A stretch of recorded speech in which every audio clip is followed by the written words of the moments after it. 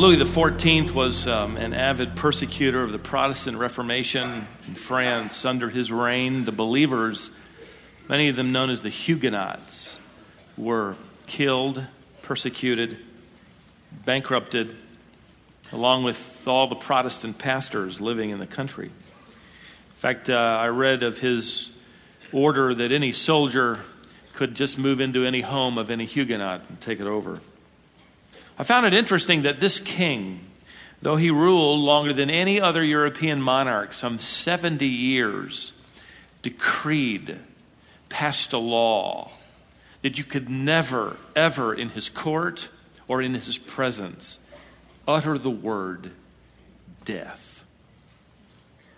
You could never say the word in his presence. The truth is, the attitude of most people toward life after death corresponds to whether or not they have much hope, right? Since the fall of man in the Garden of Eden, mankind has been infected with a terminal condition called mortality. The last time any of us checked, 10 out of 10 die. As strange as it might sound, death is a fact of life.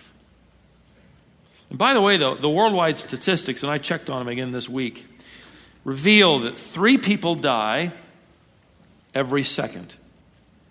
That's 180 people every minute. In fact, by the time we finish this worship service here in this auditorium today, 13,000 people will die somewhere in the world. Which means, staggering though it is to consider, that every day some 260,000 people experience life after death. According to the biblical record, they have either gone to heaven, 2 Corinthians 5 verse 8, or they have gone to Hades, where they await their final judgment in the eternal lake of fire we refer to as hell. Revelation 20 verse 15. For the believer, there is the assurance of hope fixed like an anchor upon our Lord. The writer of the book of Hebrews reminded us that by his death, Jesus Christ has destroyed the power of death and has freed everyone held in slavery by their fear of death. Speaking of the believer in Hebrews 2, 14 and 15. So we, the believer, do not fear death. Certainly, if we're honest with one another, we would admit to anxious thoughts about the unknown, a fear about our own passage of death, which is why we cling ever and ever onto the Scriptures. David wrote in one of them about walking through the valley of the what? Shadow of death. Psalm 23 verse 4. You notice he didn't say you pitch a tent there, you walk through it. And he also said it's a shadow of death. You can't have a shadow without a source of light, can you? Furthermore, no one has ever been hurt by a shadow. Shadows can't hold on to you. They can't cling to you. They can't tie you down. They can't even hurt you, even the shadow of death. That's why David would write, even though I walk through the valley of the shadow of death, I will fear no evil. Why? Because thou art with me. My shepherd, he says, my source of light is actually walking through that valley with the shadows lurking there with me. So the believer who dies is not far from God. In fact, he's never been closer, so to speak, to God. Never been more secure. So then, regarding those who have died, we don't lose them. We are certainly at a loss without them, but we don't lose them. We lose contact with them, but that is only temporary. Now, because of the fact that we live in the land of the dying, right? And people all around us, and we ourselves eventually will die, we're curious. We intuitively know that there's life after death. We talked about that in our last session. Even the unbeliever who says he doesn't does. But because we're curious and we want to know about this experience and life after death, our curiosity can either be rooted in the Scriptures or it can open the door to a lot of interesting views, shall we say. a lot of opportunity for charlatans to peddle their books and their CDs on their own experiences they supposedly had and the things that they supposedly saw in heaven. I just sort of read through a catalog of them this week. I read of one man's trip to heaven. He was transported there for 5 days. He said he saw Jesus, who happened to be in the middle of supervising the construction of mansions, which is an interesting thought considering the fact that Christ created the universe and the animal kingdom and man and woman all in 6 days, but he hasn't been able to finish heaven in 2,000 years. No, the Bible says Christ ascended and was seated, Hebrews 10:12, meaning he was finished. He didn't ascend and put on bib overalls. He didn't pick up a hammer and nails. John will record for us in this vision, recorded nearly 2,000 years ago in this revelation. And when he saw the heavenly city, it was already what? It was already finished. You won't hear of John speaking of scaffolding anywhere. Jesus isn't looking over blueprints. This individual claimed further, and I quote him, "Everything God created upon the earth is in heaven, horses, cats, and dogs." This is where I knew he was deceived and deceiving others. Horses and dogs I can understand. It can't be right. Another man toured heaven and has been on all the Christian talk shows. He's touted on Charisma magazine. He claimed to have been taken personally by Christ on a tour of heaven, specifically taken to a gigantic warehouse where he saw, and I quote him, on one side of the building, arms, fingers, legs, and all sorts of body parts stocked inside the warehouse. He said there were shelves filled with neat little packages of eyes, green eyes, brown eyes, blue eyes. This building contained all the parts of the human body that people on earth need. And Jesus said to me, and I quote, "These are unclaimed blessings. This building should not be full. It should be emptied every single day. You should come in here with faith and get the needed body parts for you and the people you pray for." The man was even shown a huge medicine cabinet in heaven, stocked with pill bottles labeled peace and other pill bottles labeled overdose of the Holy Ghost. He talked about riding the Holy Ghost elevator and wading into the river of life where he and Jesus had a water fight. Yet another celebrated author talked about being given a tour of heaven where the Lord took him into the record room where every idle word was recorded and for which every believer will be judged. And I praise God that is a lie. And then, however, afterwards, see all of it emptied into the sea of forgetfulness. He was also taken to a garment room where he saw angels sewing our robes. One more. This is all free, okay? This man on Christian television talk shows explained, in fact, while he was doing it, the Christian talk shows kept interrupting, saying, "That's meaty, that's wonderful." So, oh, great. He was taken to heaven, a near-death experience. He explained that he learned the primary nerve in God's cranium is the sense of smell. He learned that the sacrificial system was designed to satisfy God's cranial nerve. All the while, being interrupted. This was meaty and wonderful. This man went on to say that he picked some flowers and noticed there wasn't any water in their stems because Jesus is the living water. And these are just a few, not to mention others more recent of people who have gone to heaven and everything seemed to focus or center on themselves. Everyone was exactly as they remembered. Even grandparents look the same. Praise God, that's not true, right? I'm going to be a grandparent, Lord willing, one day. I don't want to look like this. Don't even nod, okay? I'm watching. Why does this stuff sell? Why do people lap it up? Because we know there's something out there, and we as Christians are curious. Unfortunately, we don't often go back to the scriptures to see if those things are so, but there's nothing wrong with our curiosity. The great Charles Riley, wonderful expositor from the 1800s, pastored for many years, wrote these words, and I quote him, "The man who is about to set sail for Australia as a settler is naturally anxious to know something about his future home, its climate, its employment, its inhabitants, its ways, and its customs. All these are subjects of deep interest to him. You are leaving the land of your nativity. You are going to spend the rest of your life in a new hemisphere. It would be strange indeed if you did not desire information about your new abode. So before we go to our eternal home, we should try to become acquainted with it. Well said.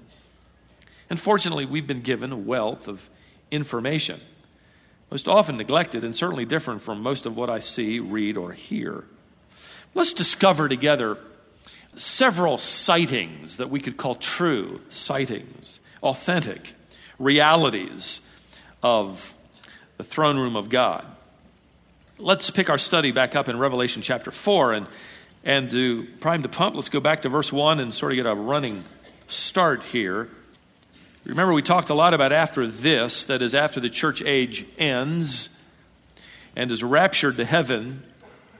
Remember, the church on earth was the focus of chapters 1, 2, and 3, where God spoke to the church, Christ the chief shepherd. Now the scene shifts. After that, now this, and the church disappears on earth, and the church is now in heaven speaking to God, as we'll see in a little bit.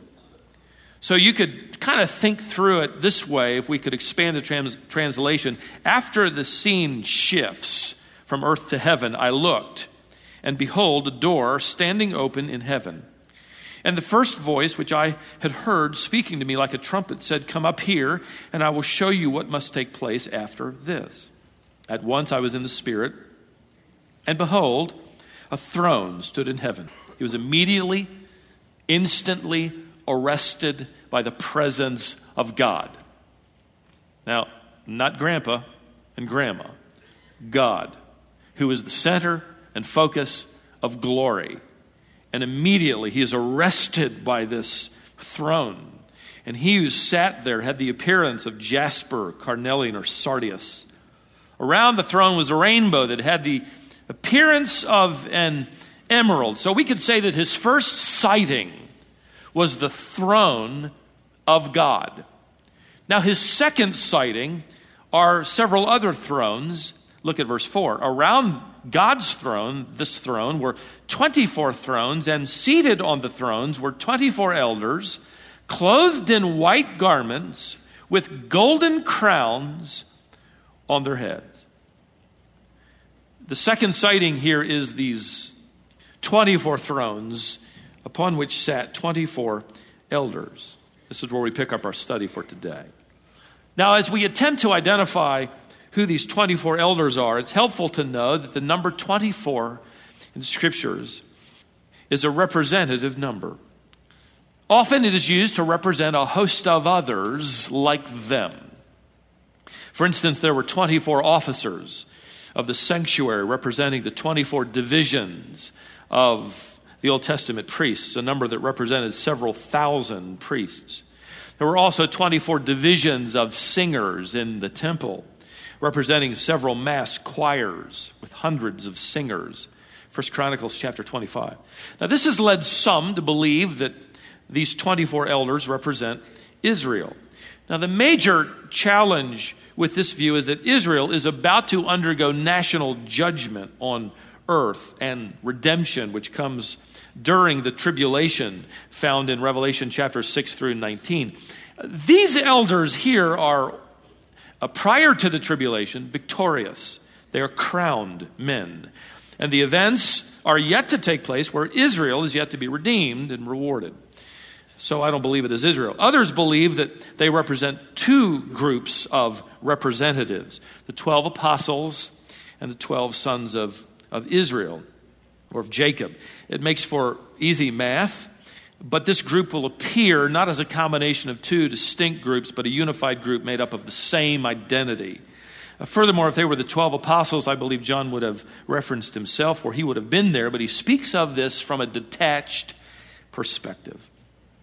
Others, as you're following along in your study Bible notes to find out what that particular publisher believes, maybe you'll find this particular view referenced there. Others believe that these elders represent martyred tribulation saints, those that are killed in the tribulation for their faith. The problem with that view, of course, is that when the tribulation saints do appear in chapter 7, the elders have already been present. Now maybe you're thinking, actually, what does it matter? What does it matter? Well, it matters, so be patient. You sat through 6 years of Romans, wait 5 minutes, and I'll tell you here what this means, okay? Others say they are angels, seated near the throne of God, designed to worship him. This is actually an attractive perspective. It would be my second place choice, not out of context with the sighting of heaven.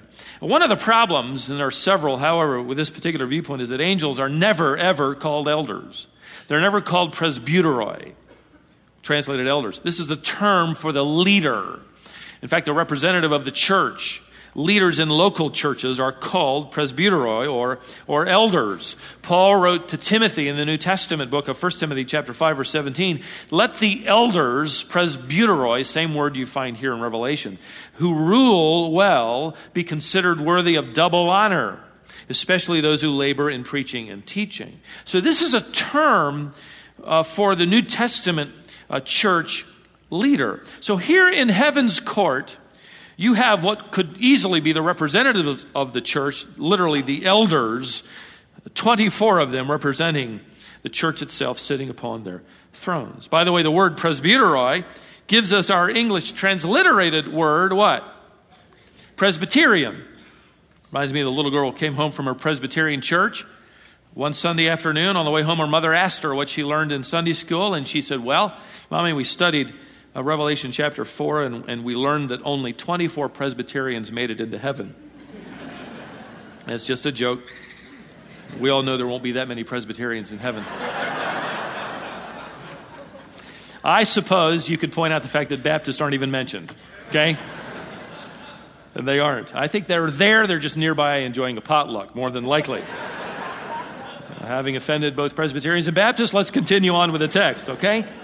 Another difficulty in believing these elders are angels is that the angels are never shown in Scripture wearing stephanoi, wearing crowns. This is the victor's crown. A stephanos in the ancient Olympic Games was a crown given to the champion as a bestowal of honor to him and to his god, his patron god. In fact, the victor's hometown would hold a celebration upon his return home. And at this festival, the victorious athlete would present his crown in the temple to his patron god. Which only adds to my belief, if you haven't picked up on it by now, is that these elders represent the raptured, redeemed church. The church raptured prior to what will unfold in chapter 6 and on. The church which now disappears from the book of Revelation after chapters 4 and 5 where they are found singing. In fact, if you look down at verse 11 in chapter 4, some of the lyrics strike me. Worthy are you, our Lord. This is a personal possessive claim to their Redeemer.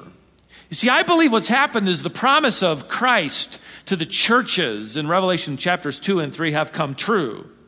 He promised the church in his letters that they would be robed in white garments, chapter 3, verses 15 and 18, and here they are robed in white. He promised that they would be rewarded with stephanoi, crowns upon their heads, chapter 3, verse 11, and here they are crowned.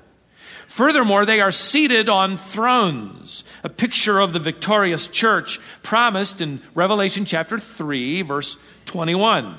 Seen again, by the way, in chapter 20 of Revelation, verse 4, which reads, and I saw thrones, and seated on them were those to whom the authority to judge was committed. And that gives us a wonderful clue.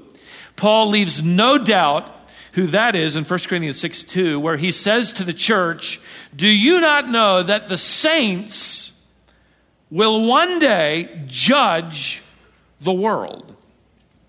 These aren't angels. They aren't the 12 apostles and 12 sons of Jacob. They aren't the tribulation saints.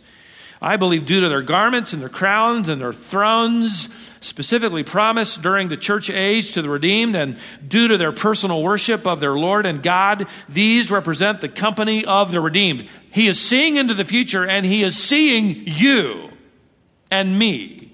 Imagine that. Worshiping the Lord following the rapture of the church. Now John shifts his focus back on this rather amazing throne, and he makes a third sighting, we'll just call it phenomena, surrounding the throne of God. Look at verse 5. From the throne came flashes of lightning and rumblings and peals of thunder. From the throne, ek to throne, it literally tells us that these peals of thunder and flashes of lightning and sounds are actually coming from God. Not from the seat, not from anything around it, but from Him. If you can imagine flashes of lightning emanating from the person of God in His holy terror. These are sights and sounds of judgment, friends, not of grace. These are the sounds that take you immediately back to Moses, where he is given the law by God, where God says, don't touch the mountain. And the mountain is covered with dark skies and flashes of lightning, and the whole earth trembles and shakes. At the end of human history, God's throne literally becomes a weapon of war. You can't imagine the terror of this sovereign throne as God's wrath is about to be unleashed upon the earth. But don't miss the fact that in the midst of this, the saints are not cowering. We're singing.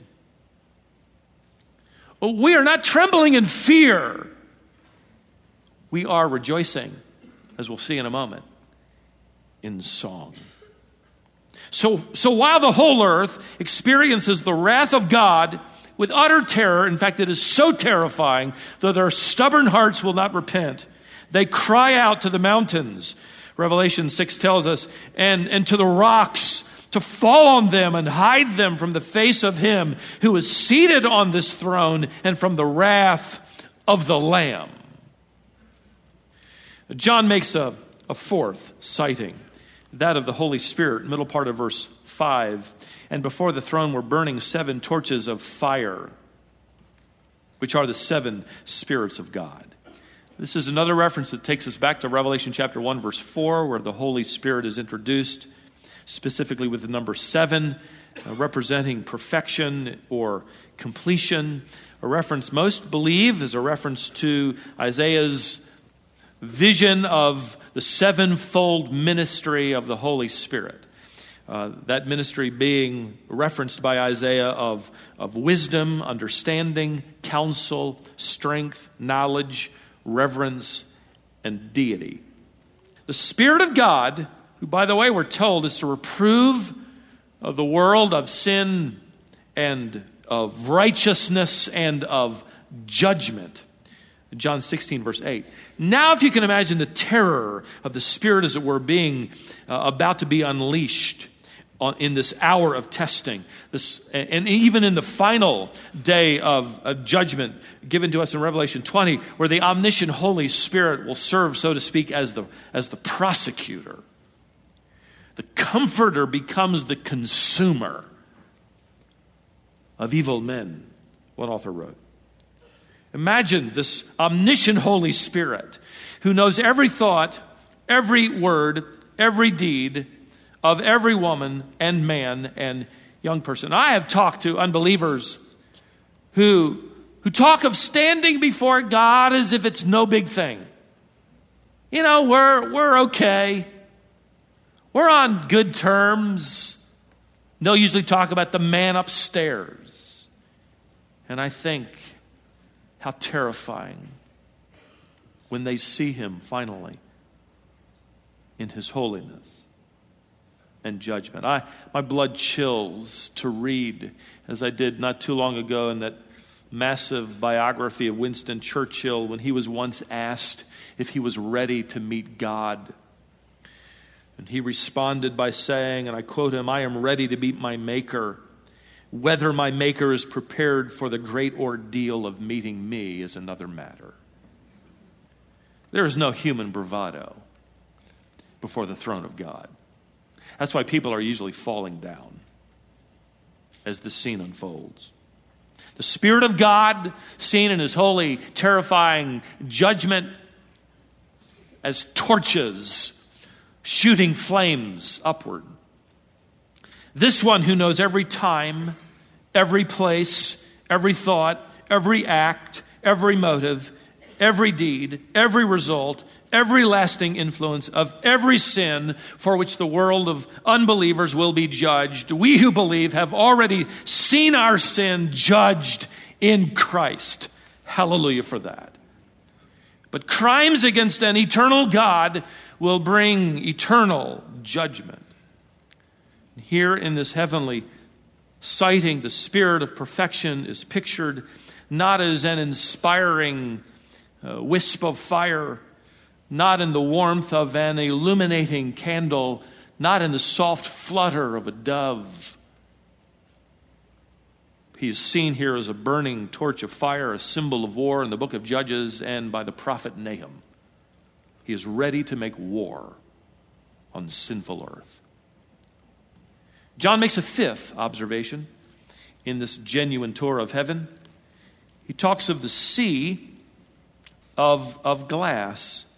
Look at verse 6. And before the throne, literally all around it and underneath it, there was, as it were, a sea of glass like crystal.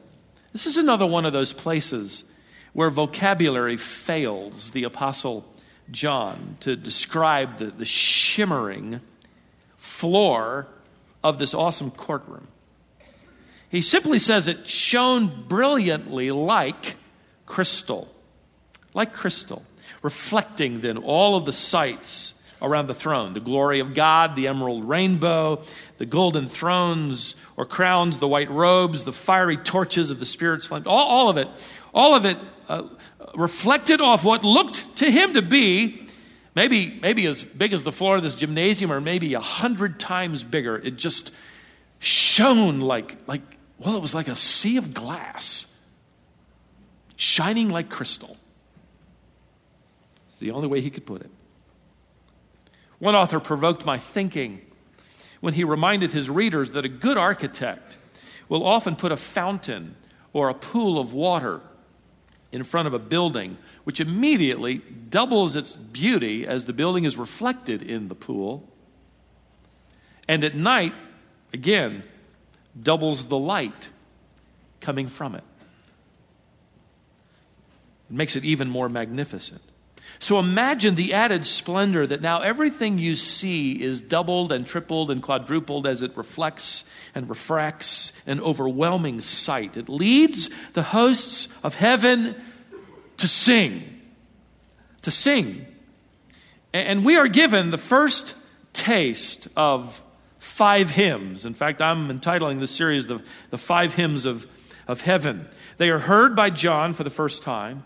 They are sung by the church in heaven for the first time. These wonderful hymns, and we'll work our way through them. So John has now had these sightings. We're not done yet, but he has sighted the glory of God, number 1. He has sighted the 24 elders, representing, I believe, the redeemed and raptured church. He is surrounded by the sounds and sights of crashing thunder and flashes of lightning. 4th, he sees the burning torches of the Spirit of God, symbolizing the awful wrath of the Spirit of God who will convict, in fact, the world of judgment. And then all of it, number 5, is reflected on this sea of glass, this floor that looks like crystal. Now, number 6, his next sighting is strange creatures, strange angelic beings. Notice the middle part of verse 6. He says, and around the throne, on each side of the throne, are 4 living creatures, full of eyes in front and behind. Now, if you want to read Ezekiel's vision of these cherubim, they're described in chapter 1, similar to his vision, but different. Similar to John's vision is Ezekiel's, yet different. Similar to Isaiah's vision of the seraphim in Isaiah 6, yet different. More than likely, these are cherubim who can change their appearance at will, just as we observe angels taking on human shape or appearance in the New Testament. We know that the cherubim are the highest order of angelic beings. Most people picture cherubs as fat little naked babies who fly around on little wings and shoot arrows at people to make them fall in love, right? Well, that's good for Hallmark. It's Not true of heaven. The cherub or cherubim, its plural form, are majestic. They are awe-inspiring. In fact, they are impossible to fully describe creatures. It was the cherubim that stood with swords of fire outside the garden to not allow anybody entrance after Adam and Eve were expelled. It is the cherubim whose forms are sculpted out of solid gold, two of them with their wings stretching over the Ark of the Covenant, and another one whose wings touched. It was the cherubim who, with golden thread, are pictured in the veil separating the Holy of Holies. Must have been an amazing sight. It is the cherubim that are engraved into the wall of Solomon's glorious temple. It is the cherubim here who are standing ready. Ezekiel says they're able to come and go at the flash of lightning to do his bidding. Their power of perception, the alertness of them is crafted into their very makeup. They're covered with eyes, which I would take to mean they are alert in their diligence and in their power of perception, and very well may have been, as he saw them, covered with sets of eyes. Difficult to imagine, aren't they? Listen, the trouble I have with everybody else's vision of heaven is I can easily understand. But this vision leaves me without understanding. Here are true sightings of the glory of God and the creatures of heaven that leave John at a loss for words and just sort of stretches all of our imagination. And he's not finished stretching our imagination here because of how he describes them. Look at verse 7. He says the first of the four, the first living creature, looked like a lion, had a face like a lion. The second living creature, if we could expand it, he's saying, had a face that looked like an ox or a calf. The third living creature had the face of a man. The fourth living creature looked like an eagle in flight. Maybe his entire being with wings spread. But imagine this rather strange, awesome scene. And all John can say is, well, they look like this, and they look like that, and they look like this, and they look like that.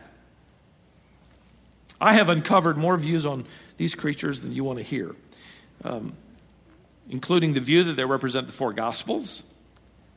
They represent the 4 points of the zodiac, and all kinds of views. What we do know is that they are exalted angelic creations of God. Though distinguished later on from other angels, it can be explained, I believe, by their exalted state. There is a hierarchy of angels, Lucifer once holding the highest position among them all, Isaiah 14. We also know from this text that they are deeply involved in announcing the coming judgments of the tribulation. You're going to hear them speak in chapter 6, and these four creatures will call forth the four horsemen in chapter 6, verse 1, 3, 5, and 7. They are the ones, it seems, who are given to make the announcement of the verdict of God's judgment. In fact, in chapter 15, they will actually give to the seven angels the 7 bowls that will be poured out as God exercises his wrath on the planet even further. Now, why they look like they do, we don't know. It won't be the first time you hear me say, I don't know. I did my homework, but I don't know. I could toss my hat easily in with evangelical scholars who believe they represent animate creation. Seems to make sense to me. The lion represents wild creatures. The calf or ox represents domestic animals. The man represents the pinnacle of God's creation. And the eagle represents creatures of the air. Others, and it isn't too much of a stretch perhaps to see in them a representation of God's attributes, the nobility and majesty of the lion, the servant strength of the ox, the reason and will of mankind, and the soaring swiftness of the eagle. Whatever they are, John hears very clearly what they say. No doubt there. Look at verse 8.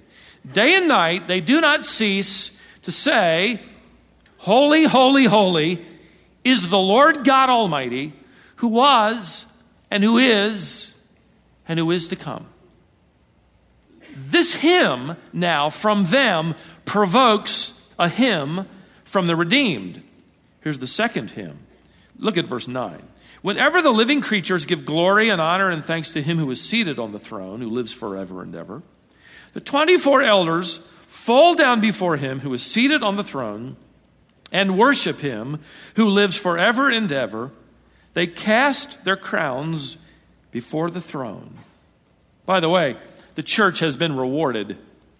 The church has been given its rewards just as it was promised, as Paul wrote to the Corinthians, and here we see the church casting their crowns at his feet. For we will fully know then, if there's any doubt now, which there shouldn't be, that any good works of ours are really his good works through us. He really does nothing more than reward himself. And we will fully recognize that, and that's why we give rewards back to him. They belong to him. They are his, ultimately, doing. And the first words in the hymn of the redeemed are these. Notice in the text, verse 11. Worthy are you, our Lord and God. Worthy, wonderful word, axios. Worthy, this was the word used of the Roman emperor when he marched back to the capital city in that triumphal procession, and people would cheer and their songs would be sung of his axios, of the fact that he is worthy. Here's the church, I believe, that has been led to heaven in a triumphal procession, and we likewise sing and shout axios. You are worthy. We sing that he is our emperor, triumphant. He is our Lord, and he is worthy. And why do we sing of his worthiness? Two reasons are given within the hymn lyrics. Because of who he is. You are our Lord and God, worthy of receiving glory and honor and praise.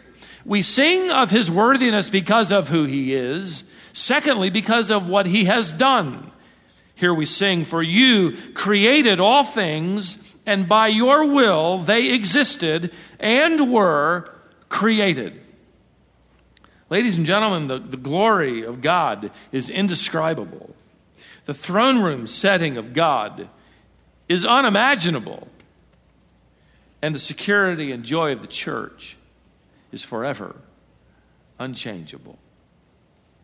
No doubt about it.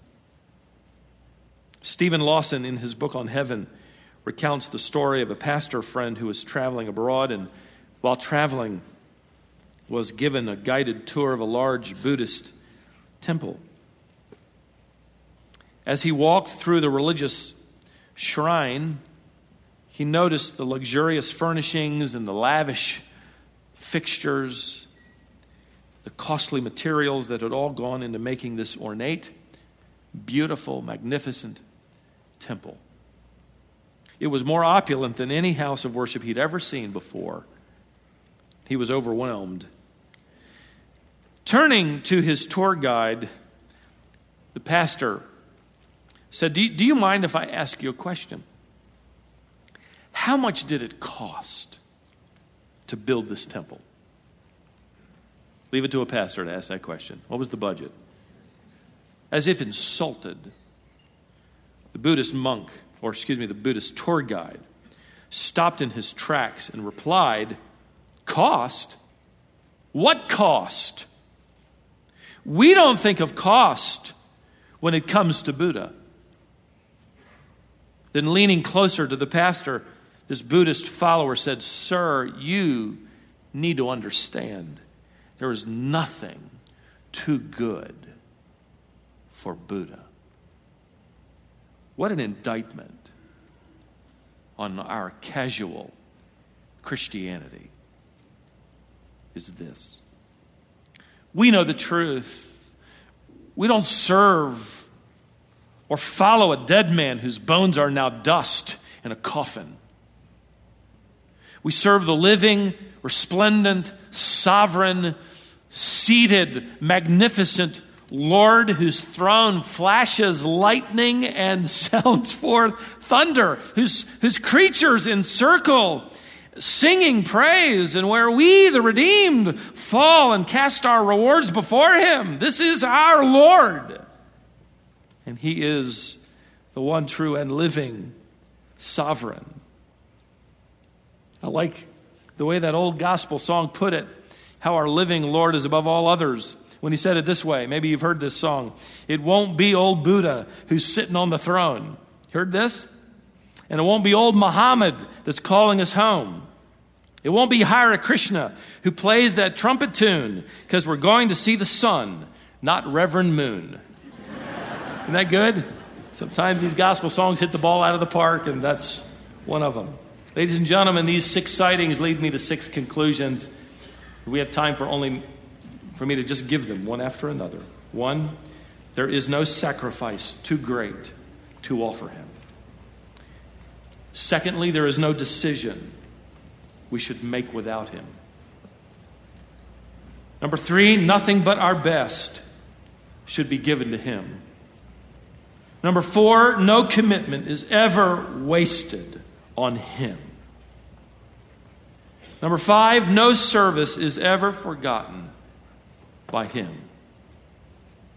It will be rewarded. And number 6, no act of worship is ever lost on him. No wonder the saints who fully understand it in this future day cannot help but sing. So let's close by singing praise to our God. Praise God from whom all blessings flow. Praise him, all creatures here below. Praise him above, ye heavenly hosts. Praise Father, Son, and